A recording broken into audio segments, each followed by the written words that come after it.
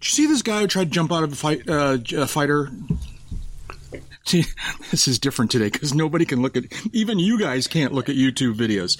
So there's a video on the we can on the web. I think I know what you're talking about. Yeah, and it's a small trainer jet. You know, one of these front back. You know, I can never get it straight. Is that tandem? That's tandem. That's tandem. Tandem is front back. Okay, so it's a fight. It's one of these, probably a trainer of some sort.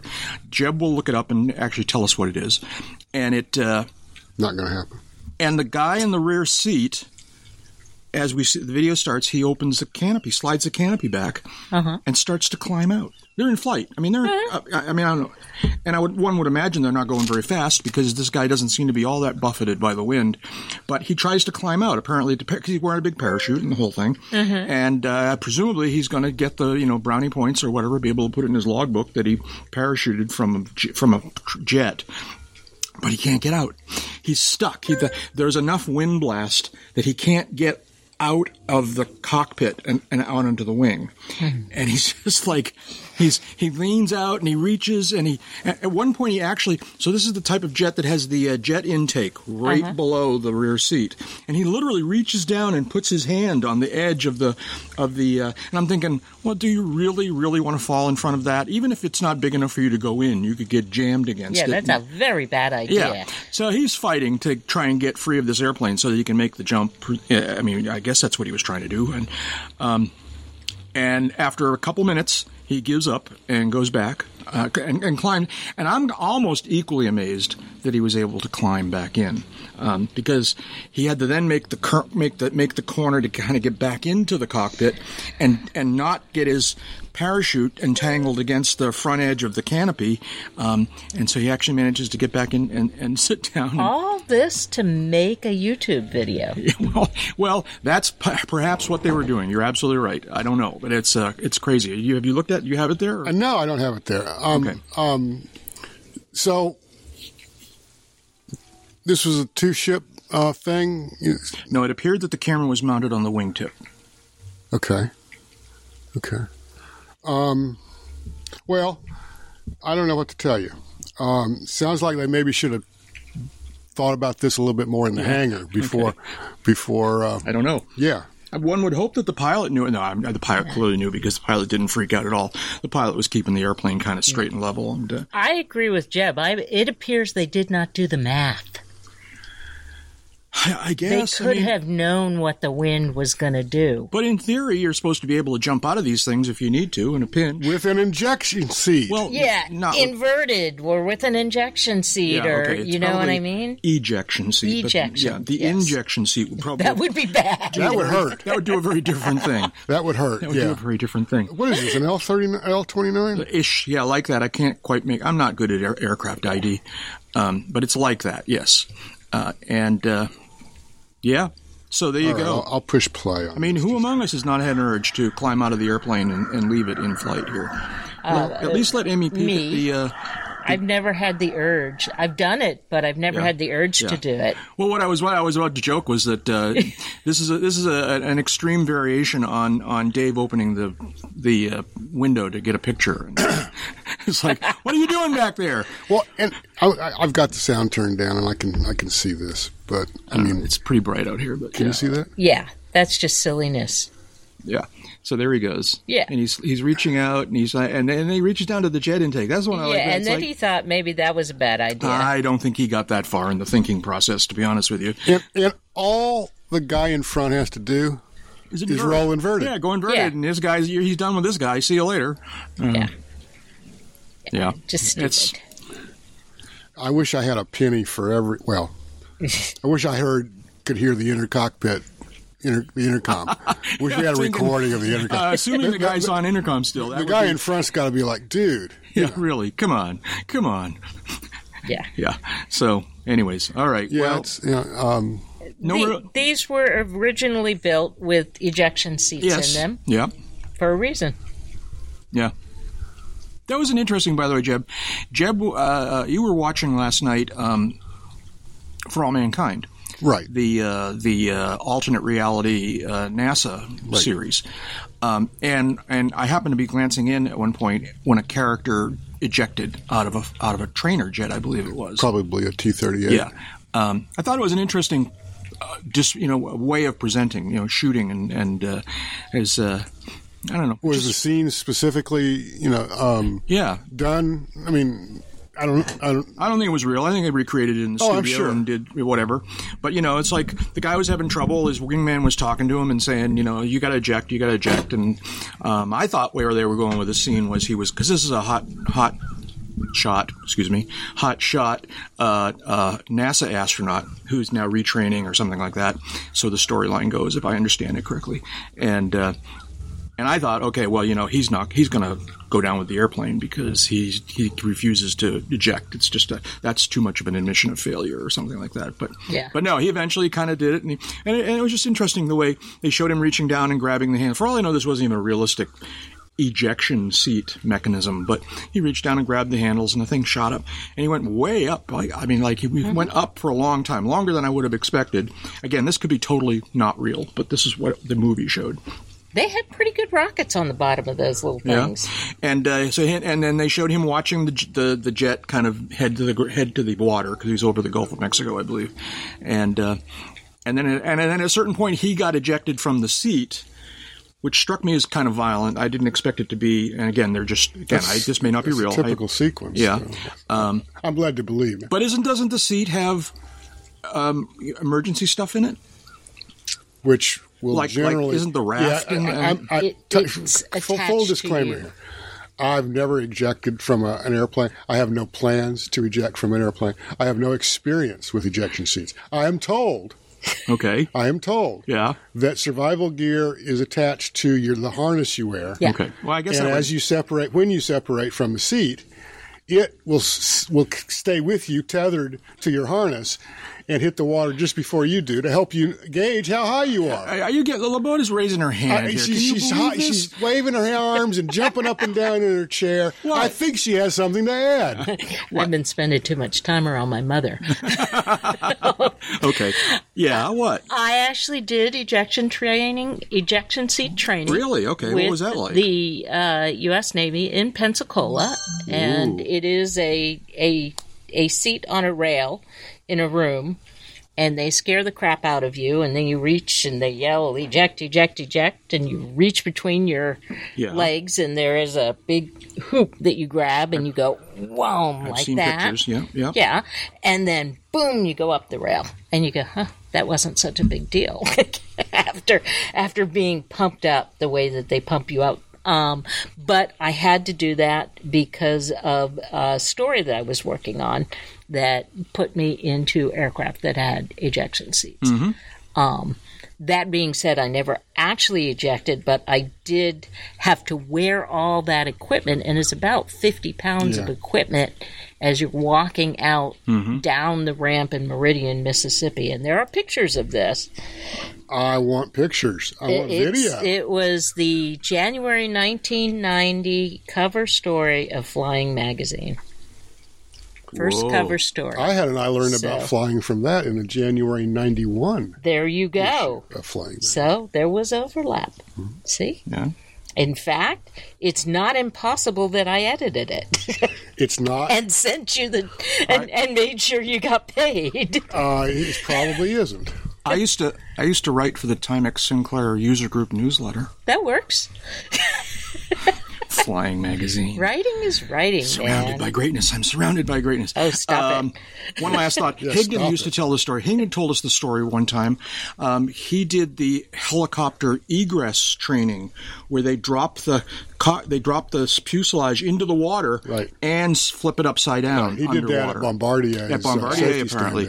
And he tried to sell that it was no big deal. We did the thing. Not true. It's scarier than crap. I get how important that training is. Do I get to wear a full scuba gear outfit? No, you don't. No, the you guys don't. Outside do. Apparently, there's some helpers nearby, but no. Apparently, you're just wearing whatever you'd be wearing, and you got you're strapped in until it's inverted, apparently, and then you got to get out. Oh man. No. Yeah, I got to do the flight safety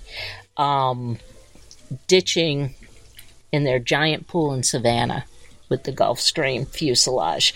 where you have to wait till things fill up and you have to brief everybody and then you have to open it. They have a real, emergency exit that you have to pull, and you have to pull the right one, not the wrong one, and get out on the wing. The things we do to be able to sit at a bar late one night and say, yeah, I'm a pilot. Right. On that note, welcome, folks, to Uncontrolled Airspace, the General Aviation Podcast. I'm Jack Hyde. Well, this is different today. This is very, very different. This is very nice. Wait a second. What's your name again? Yeah, okay. We're all three together, which doesn't usually happen. That's right. We are sitting out on Jeb's pool deck here at an undisclosed location, where somewhere near Sarasota, Florida, and Amy's with us, of course, as you've heard already, and we're just kind of sitting around a table out here and it's a beautiful day. It is, it's. Although this morning was kind of Florida cold, all right? It was like 58 degrees. Florida cold, I love it. Yeah, I was talking to a friend of mine back up in New England, and I said, it was cold here this morning, 58. And when she stopped laughing, all right? I've got a buddy of mine sent me images from Albany, New York.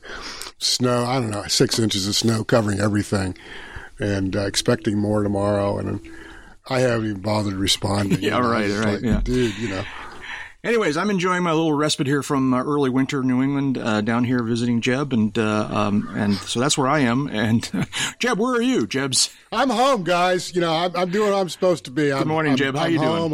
I'm sitting on my deck. I'm having some conversations with some good friends, and it is what it is. Very cool. And Amy LeBeau is here. Hi, Amy. How are you? I'm doing terrific. I got a chance to fly this morning, right. So life doesn't get much better than that. I know. You flew up from your home base down a little bit further to the south. South, yes. You can't see that, folks, but I just pointed in the correct direction for south. Jack has been confessing to me that he is directionally challenged sometimes when he is not at readily familiar surroundings. Okay, so clearly Jeb is memory challenged, because this used to be a thing on the podcast of me getting directions wrong.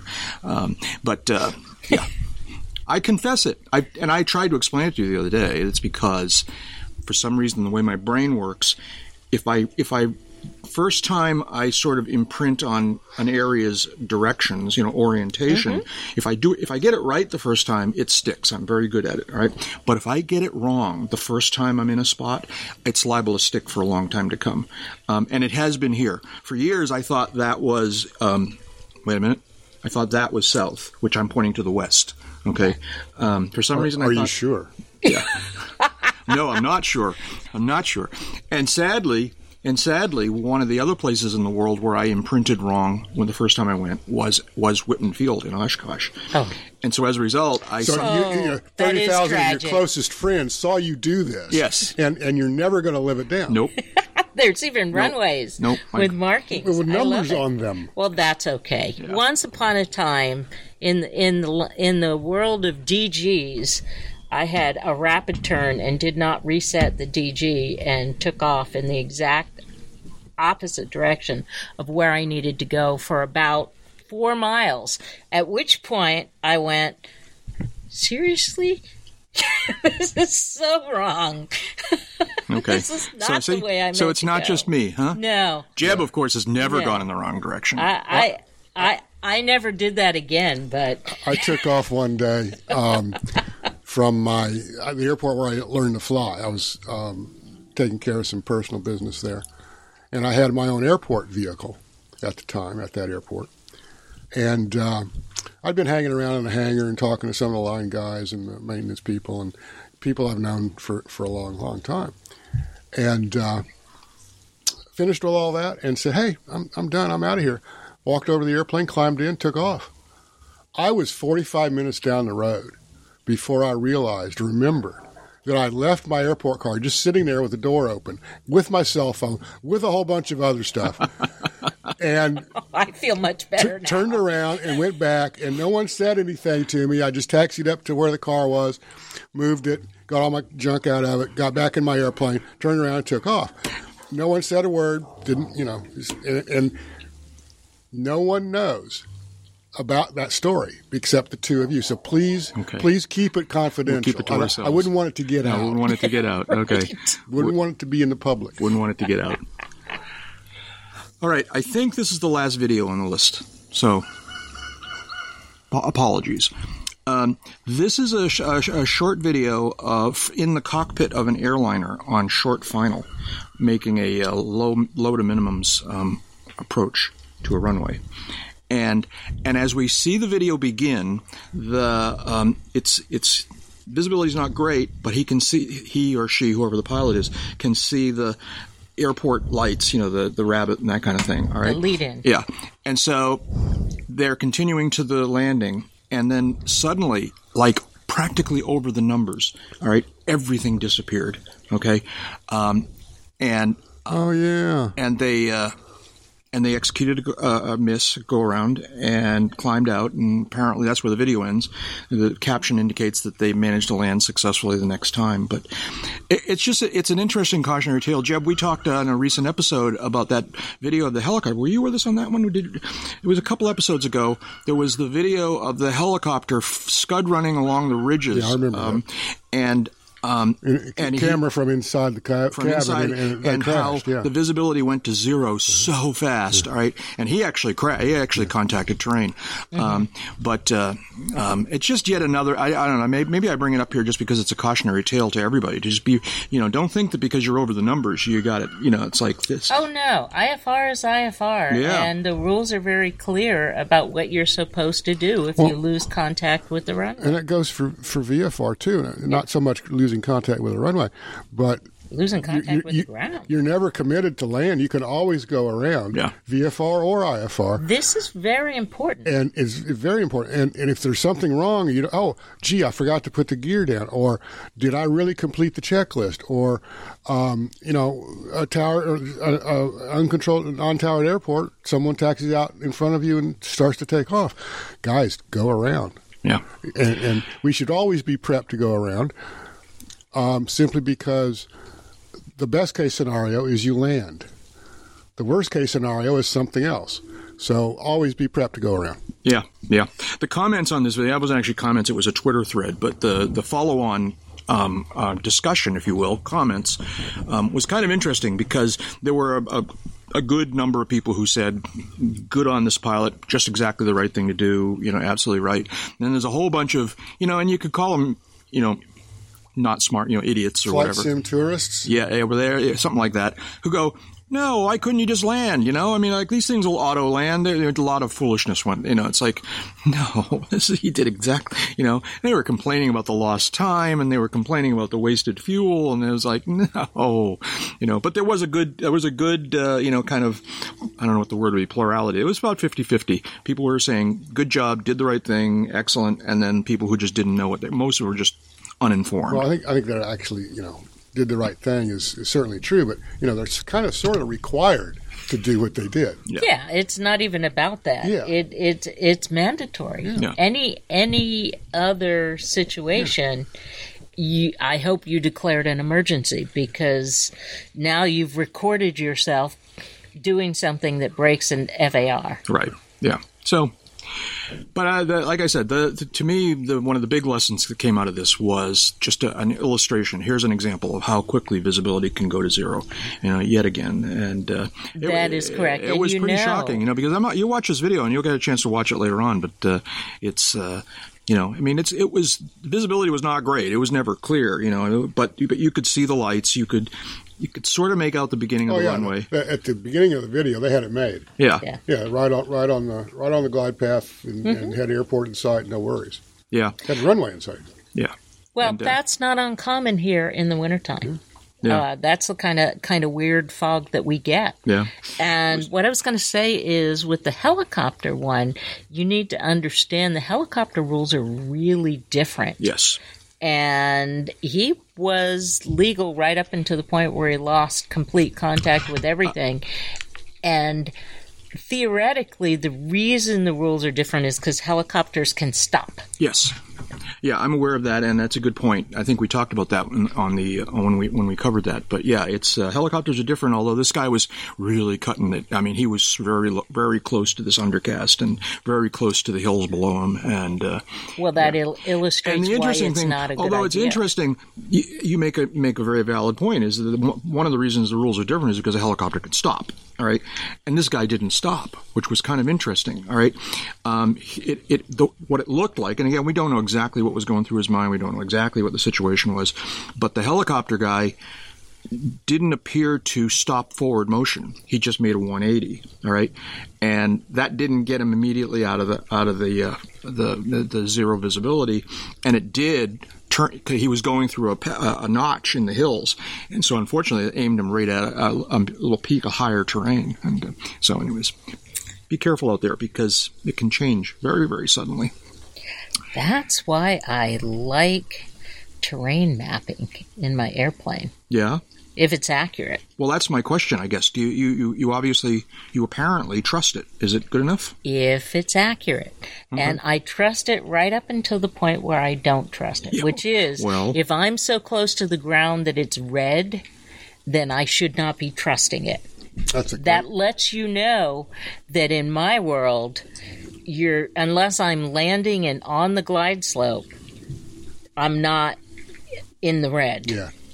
My gear used to, this is several iterations ago and several software updates, data updates ago, but whenever I would land or take off here at home, the fact that I was using an airport wasn't really known to the equipment.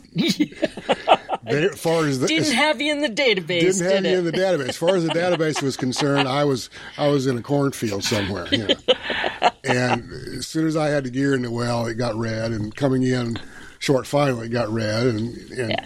But I can see, so sometimes you have to take everything with a grain of salt. One of the things I was going to say about my equipment is that it creates an SAP approach, a synthesized 3-degree glide slope approach for just about every airport in its database, unless it doesn't have enough data to do so, which this airport, you get the warning comes up when you go to hit SAP and set it all up, and it goes, nope.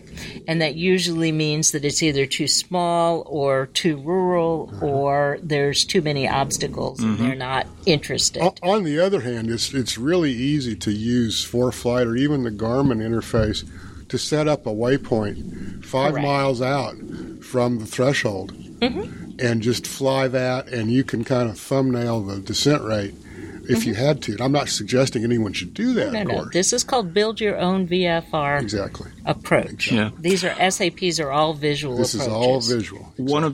One of the back when we were doing AcroCamp with Tupper, one of the instructors told a story that was kind of interesting about how up in that. So this is up in Michigan. So that's sort of the plains agricultural area and that kind of thing. And lots of towers out there. Obviously, we all know about towers, and you keep an eye on the towers, and the towers are charted, and the nav systems know about towers. All right, but he was observing that towers were disappearing up there. They were being disassembled, but not getting decharted. Is that the right word? Is that a good word? Decharted. All right, they were not coming out of the system. Not only coming out of the paper charts, but not coming out of the nav systems, the electronic charts. And so he told a story about how he was flying around up there one time in an area where he was very familiar with the area, and he knew there used to be a tower right there, but it's not there. And it's VFR. He can see the tower's not there. All right, but his nav system is losing its little mind. All right, going, you're gonna hit the tower. You're gonna hurt the tower. It was really gonna die. Yeah. There's a tower right there. I'm telling you right now. Yeah. So.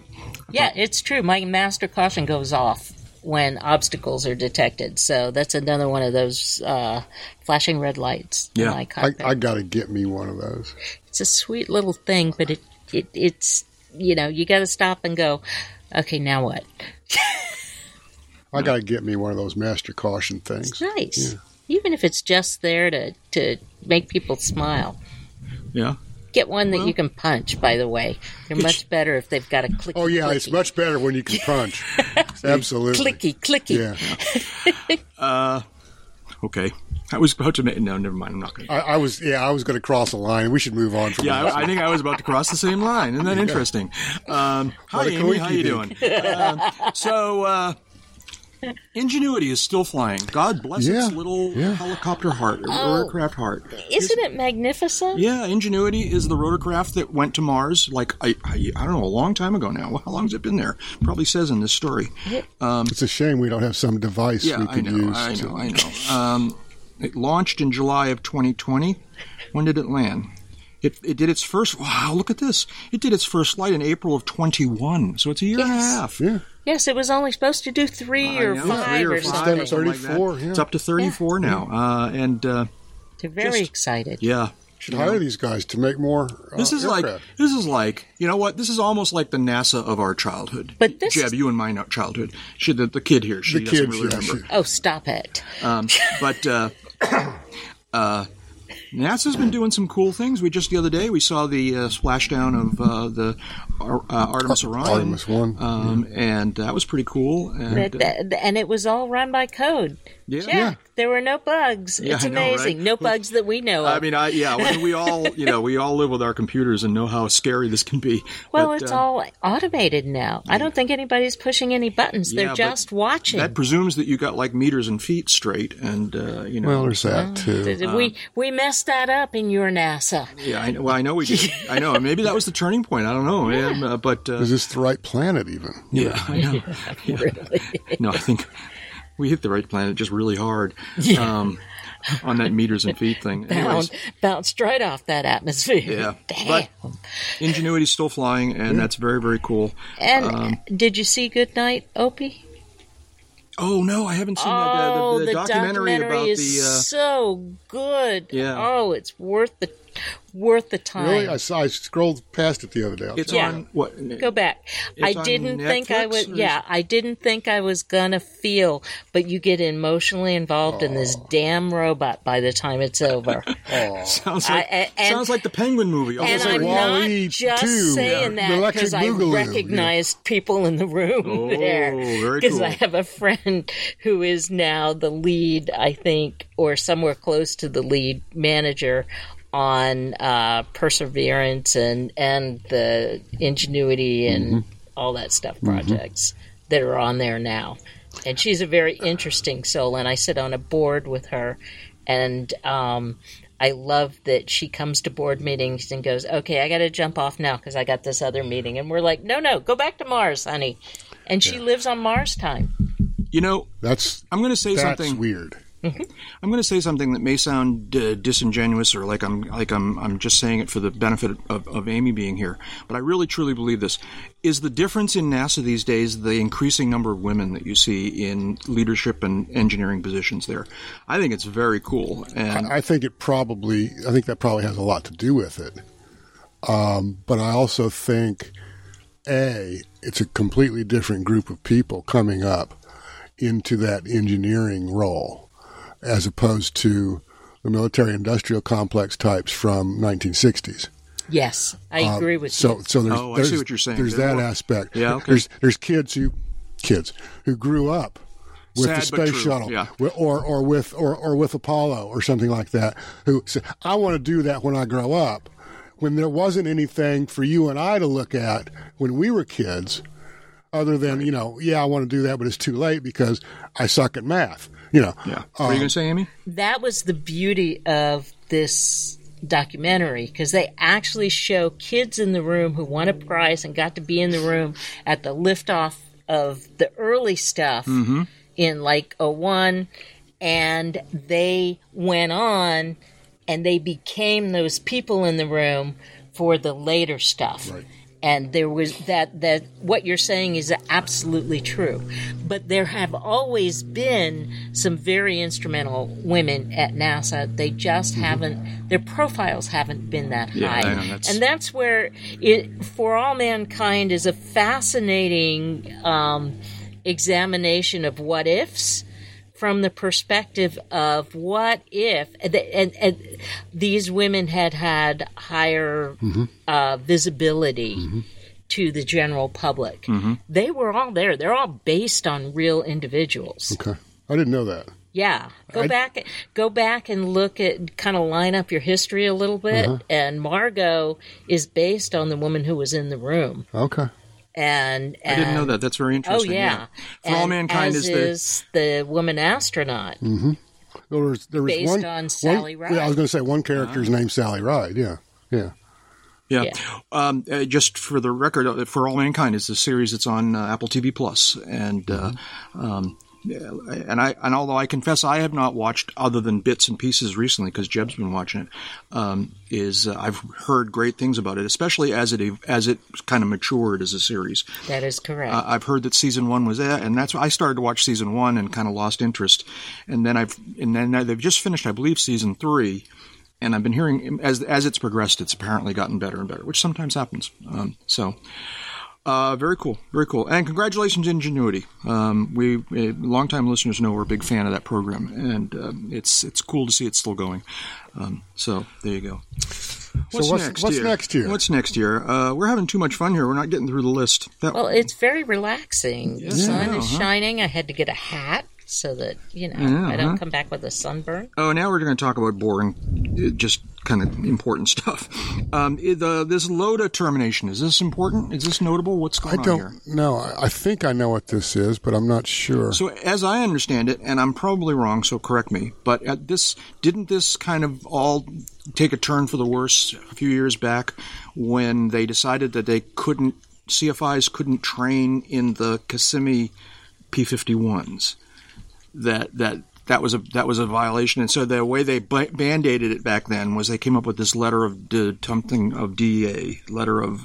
They couldn't train in anything experimental. Experimental, it was really right. A mess. So they came up with this letter of deviation authority thing that was the band-aid that let CFIs train in these otherwise not allowed aircraft. Yeah. But now they're getting rid of that. And because the story they fixed the rule. Well, did they? That's my question. Because the story here, and this is all I know, is a story that we're looking at in AvWeb. It seemed to be saying that, and now they're going to. They've now timed out the. They've kind of sunsetted the LOTA thing, and now they're going to change the rules to fix it. Well, that can't be true. They must have, because. Because everybody in on the ground or on the ground and in the sky, anyone who's actually touches airplanes knows that was a bad idea to make CF training harder. Typically when something like this happens, and I have no knowledge really of what's been going on behind the scenes, but typically when something like this happens, the FAA or, for that matter, any other agency is confronted with something that the statute and or the regulations it has really didn't consider. And so to fix the thing permanently, they may have to go back and ban something. And maybe the language in this defense bill also says something to the effect that the FAA shall do X, Y, or Z to fix this longstanding problem. And that's probably what's going on. Now they have official statutory authority that previous legislation or previous statute would not have supported. Yeah. If that makes any sense at all. Anyways, you're looking at your iPad. Maybe we don't need to be talking about, because if you're CFI who trains in experimental aircraft or any kind of, you probably know what's what and you know how to deal with it. Yeah, that's so. Amy just wagged your finger in the sky.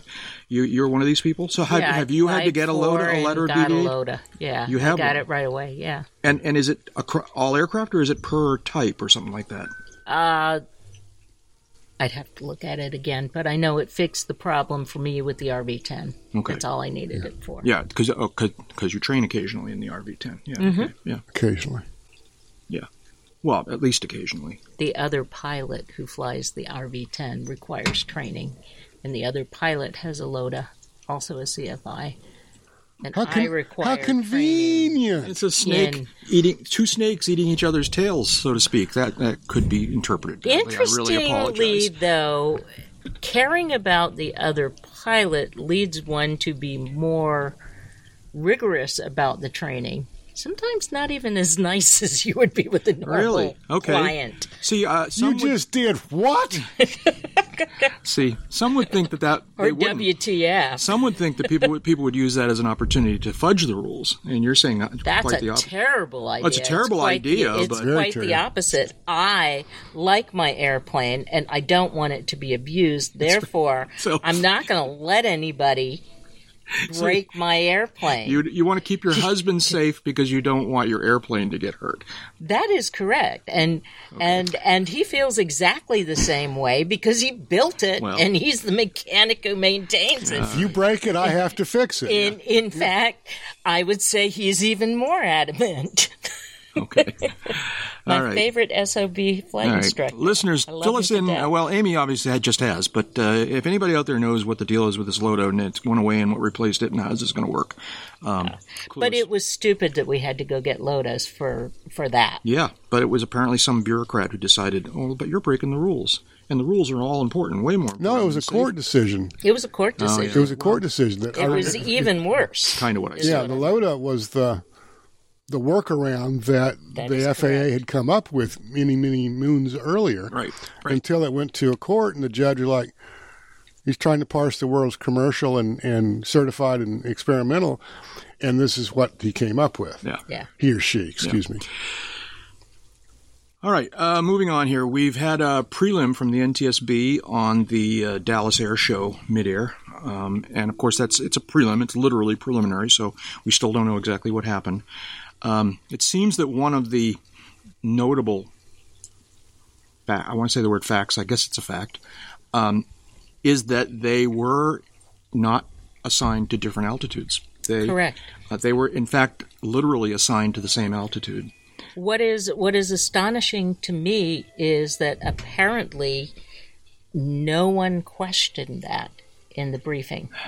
And that makes no sense whatsoever. I don't understand how you could sit in a briefing knowing you had to go up and fly and hear that and not go bing, bing, bing, bing, bing, bing, bing, Which bing. seemed This is to a me bad too. idea. It seemed to me too. You would have different speed aircraft at the same altitude is just a bad idea. But that's apparently what they did. And Turns out it was a bad idea.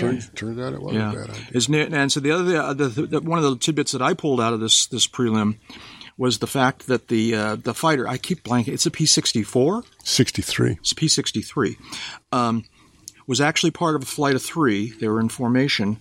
They were cleared into the show line ahead of the B-17, and that's what's in the prelim. And then where I take it in speculation is that the accident, the midair P-63 got delayed, was lagging back, and so this B-17 probably saw the other two aircraft ahead of them and thought, okay, there they are, I'm good. But the P-63 is trying to catch up, and I don't know. Is that a scenario that, I mean, it's totally speculation. Based on what little I know, and I've not even looked at the prelim, it's reasonable speculation, but I don't know what else is going on. But Well, there are some serious issues with the air boss, who was highly inexperienced. I hadn't heard that part. and, Yeah, okay. Also made some radio calls and changed things that caused From the brief? Yes, Wow. caused the P-63 to need to do what he was attempting to do. Really? Is that in the prelim? I hadn't seen that. That's actually on the radio. This thing is being parsed out by several different people. Yeah, there's an on awful lot of people YouTube, doing analysis. and That's there's why I'm reluctant a lot to. of Monday morning quarterbacking, but there is this on the tape. Yeah. And it's very clear that the air boss changed something in the middle of what they were all doing. Called an audible. Called an audible, which is not done. That's another thing that's not done. So you had the double whammy of they should have never been at the same altitude, and then the air boss suddenly telling the P-63 to do something different. It's a shame. Yep. We're starting to run out of B-17s and P-63s, too. No kidding. Really. Different crash. Oh, did you know that aluminum overcast is going to be trucked back to Wisconsin, I think? Really? Why? Well, you know it's been down here trying to be fixed for years. I knew it was down here, but That was a long time ago, though, Yeah. wasn't it? How long has it been down here? I don't know, couple 3 years? Pre-pandemic. 4 years? Yeah, pre-pandemic. Yeah. What's wrong with it? Well, it had structural failures that caused it not to be able to leave after an air show or one of their times when they came circling through in Punta Gorda, and they had to take the wings off and they had to start reforming Stringers and stuff? Yeah, big Spars? stuff. Yeah, bad, not good. And now Hurricane Ian damaged it a little bit more. Oh, great. And Has Boeing been helping out on any of this? Actually, there's been a couple of companies that are in Arcadia that donated hangar space and a couple of other things and helped tremendously. But it's been a very slow process because of the pandemic. And so I believe they are now working on a way to just take it apart and truck it back to Wisconsin. Well, they can talk to the EAA people. Maybe they can repair a bomber instead of 1 week repair instead of 1 week wonder. Get everybody in there, pull a rivet, and we'll get the sucker done. But we need an air. Okay, yeah, all right. 1 week. Yeah, okay. We'll come up with a name. We'll come up with it. Charlie, figure this out. You're the master. That's of this. right. That's right. So. Thank you for fixing my microphone, Jeb. It was making me nuts. I can imagine it was. Some of you may at some point see a picture of our little setup here. It's very, very charismatic. Be careful what you wish for. Yeah, I know. And my mic stand was having little troubles, and I was been fiddling with it, and apparently it made Jeb insane. Fluttering in the wind. So he just stepped in while Amy was talking and made a fix, which we'll see if his is better than mine. But it's doing good so far. So okay. The Maryland crash, where I believe it was a Mooney, went into the Tower of Power. I don't know. This is what happens when you put the tail on backwards. Yeah, I know, right? This is not even a prelim, I don't believe. This is just more scuttlebutt. But this is Yahoo News. Yeah, but apparently, there's more evidence, and it's just it's just what it is. But that this pilot was struggling. This is clearly an IFR into obstacle problem. Yeah, he was struggling. He was having a hard time. If you read the ATC transcripts and just kind of look at the track, you got to wonder, was this guy completely clear on where he was, where he was supposed to be going? And there used to be an accident cause or contributing factor called improper IFR. Really, and it's kind of gone by the wayside. In part because we have many more categorizations for improper IFR to kind of refine the data. But if there's a poster child in recent memory for improper IFR, this guy might, in fact, be that poster child. But it reminds me of the guy who pulled the Cirrus chute after trying to get into Charlotte, North Carolina, and they told him to go away because he was having problems shooting the approach. Such bad problems that they suggested that he find another airport, and he ultimately pulled the chute. I hope he did it right over Charlotte. I don't know. He fluttered down somewhere. Everybody walked away. Speaking of which, the Vision Jet, you guys talk about that? No, what we didn't. The one that pulled down here at Kissimmee or Williston or whatever it was.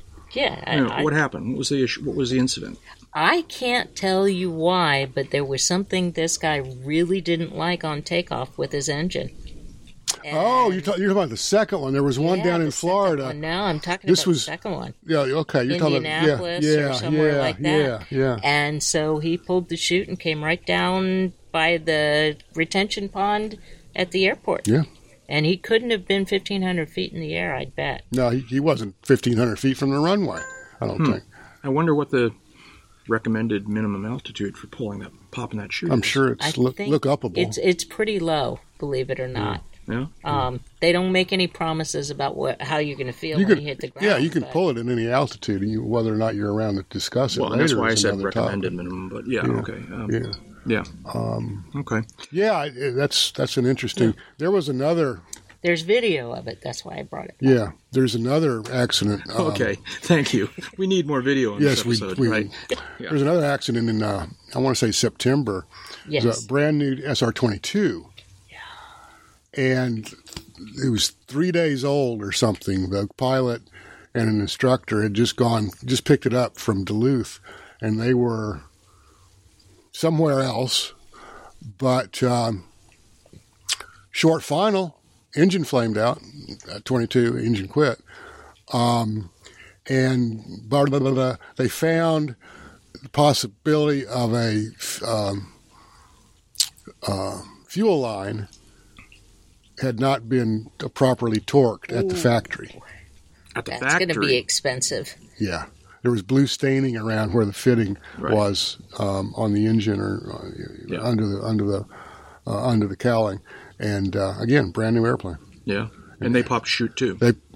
They did not pop the chute. Okay. Because I'm totally not second guessing people for choosing to pop the chute. If that was the right choice, that's cool with me. But popping the chute destroys the airframe, right? Pretty much. Yeah. Yeah. The airplane's done at that point. Well, I think the odd SR-22 can be rebuilt, or 22 or 20.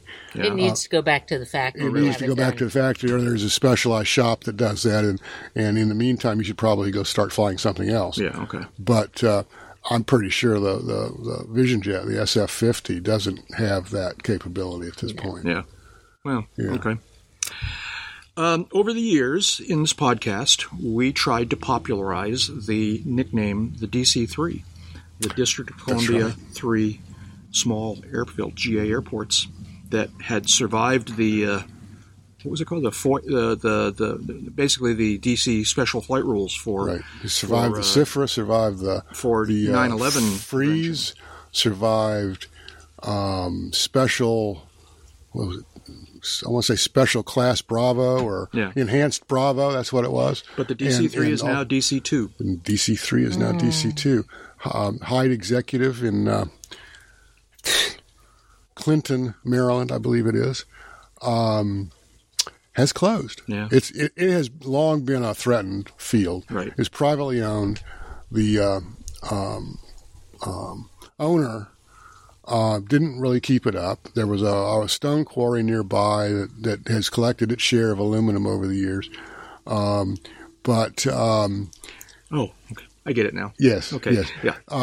But finally, market forces or people getting old, deciding to sell their assets or whatever, the airport has been sold. The airport is closed. Yeah, they're going to turn it into a housing project. They're going to turn it into a housing project, sure. Now, this is not the airport that your buddy owns, or is it? No, it's not. It's very near there. I know the now retired or now former airport manager at Hyde, Stan Fetter.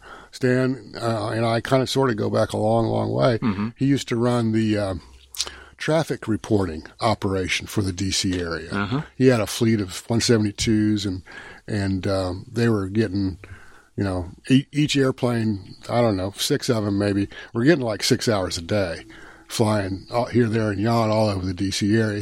His big problem was keeping engines in them and keeping pilots and things like that.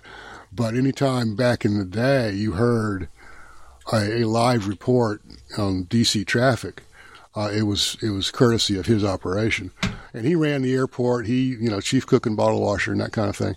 But it's all done now. I used to fly out of there. I was never based there, but I've flown in and out of there a lot, even with the DC. Seems like a very convenient location. It's incredibly except convenient. For the special rules. Yeah, except for the special rules. Now, that's Hyde Executive. Just next door, the patterns almost intersect. Is Potomac Airfield. Okay. And a friend of mine owns that and I'm sure is dedicated to keeping it open because it's already paid for. Well, but silver linings, he may get some of those airplanes from Hyde. He may. The dark lining though is that everything's hangar restricted. Nobody has any spare hangar space in that area. And that was one of the big things that people were having trouble with, which is fairly typical. But at the same time, no one has any hangar space. So, yeah. So, but that at least by me, that airport will be missed. That counts. Just off the top of my head, 3 airports that I used to fly in and out of that are no longer there. So remaining now in that area is Potomac. And College Park, which is further north. Well, the other part of the DC-3. College Park is like historically notable, right? College Park. It was one of the first real airports in the U.S., if not the world. Yeah. And the other thing is it's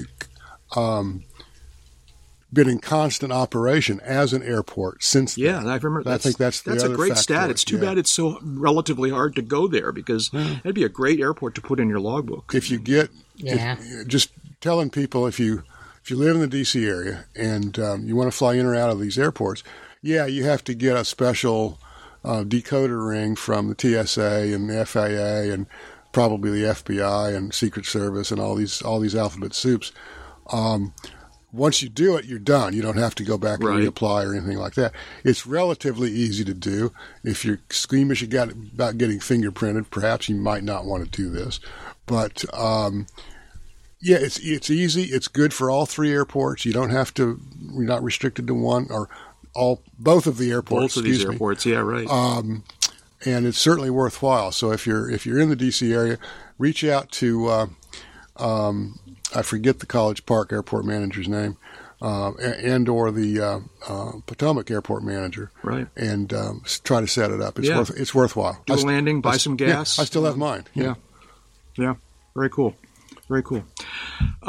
Maybe finally, the final 747 has rolled off. The final 747. Yes, it has. Yeah, and talk about end of an era. All right, who would have thought ingenuity would outlast the 747? I don't know what that means exactly. I don't know what that means. Okay. It didn't. It didn't exactly. But I'll bet you this. Yeah. That there will be 747s flying beyond Ingenuity's lifespan. Oh, yeah. Easily. That, I think, is 50 years and probably when a human finally lands on Mars, there will still be 747s flying. Yeah, 50 plus years from now, Basler will be re-engineing them. I mean, yes, it's like 747s. They'll be putting the pusher configuration. Yeah, right. I don't know. I was trying to figure out. Yeah, they'll be putting electric ion powered, engines on them or something like that.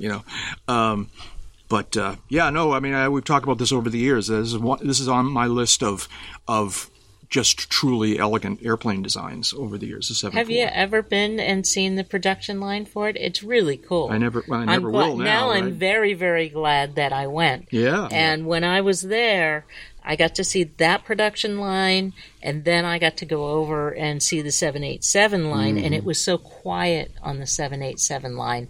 Because they're just pouring carbon fiber. It was total different. It's like hum to the thing. But now, all right, tell us a little bit about the 747 line, though. What was that like? It was cool because you could see the structures in their, before they get glued together. So the cockpit and the part that's two-storied has a different shape to it, and it was very cool to be able to walk down this like. Catwalk in between and look over and see, they're making the front, the nose area, and over here, wings are starting to come together to things, and now they're starting to pull it all together. Now the undercarriage is starting to come on, and it's a very slow moving, but it's moving. Mm-hmm. There's a line, and it's moving the whole time towards the end, and they're very green. That's the other thing. So it came off the line, and it's very green. It doesn't look anything like it will look like by the time it finally gets to Boeing Field. So up in Everett. So end of an era. Last 747 built, made. I agree with Jeb completely, though. They're going to be around for a long, long, long time to come. Yeah. Anyways, I think it's fork time. Anything else we should talk about that we haven't talked about? What kind of fork? A 4-prong, 3-prong? What are we talking here? Well, okay. So if you watch Big Bang Theory, you know that 3 prongs is not a fork. 4 prongs is a fork. 3 prongs is a trident. Right? Okay. This is why I don't watch programs like that. Sheldon Cooper taught me this. Anyways, thank you guys. I don't have my little notes in front of me, so I can't do the elaborate things. But Amy, thank you. You're like living the good life these days. There's nothing you want to promote, right? Is there anything you want to promote? Absolutely nothing I want to promote except the beauty of sunshine on a great day to go flying. Yeah. Thanks for coming by. We appreciate your a big sacrifice on your part to get in your airplane and go flying in the morning. You gave me a good excuse to go flying. Yeah. Come on, guys. Yeah, it was great for the three of us to get together like this. It was a lot of fun. Thank you. And Jeb, the magazine, Aviation Safety Magazine, and blah, blah, blah, blah, blah, blah, blah, blah, blah, blah, blah, blah. Are either of you on Mastodon yet? No. Oh, you are. I am. Oh, yeah, you're on Mastodon. Yeah. Wait a minute. You're on My Transponder Mastodon. Yeah. Same name, though, Burnside J, right? Yeah. If you're on Mastodon, you can figure that out. I think that's enough information. And Amy, you haven't made the leap I'm also yet, on Post News, but I don't even remember my handle there. So. Yeah. Are you on Post? You got into Post? I'm on Post News. Oh, I hate you. I wanted to get in. You still can. I'm on the list. They never sent me a thing. All right, I'll have to look into You're this. just not living right, man. I'm not important. I'm not like a big... I never had a flying magazine article byline. It wasn't an article. It was I learned about flying from that. Still, those are the best. And I didn't get paid, I'm sure, because other than Amy's... Did. Really? Yeah. Okay. Other than Amy's cover story, that was the best thing in the magazine. I've got the hard copy in my... Yeah? There you go. All right. Yeah, anyways, thank you, folks. And I'm Jack. I do digital media, and I guess that's all for now. We're on. If you want to help us out, Patreon. We're on Patreon.com/uncontrolled airspace, and you could go and send us some coffee money, beer money by way of PayPal, care of podcast@uncontrolledairspace.com. Send us your emails too. Tell us what you think, and that's it for now. Otherwise, that's enough talking. Let's go flying. And remember, there are 3 secrets to making good landings. Unfortunately, no one knows what they are.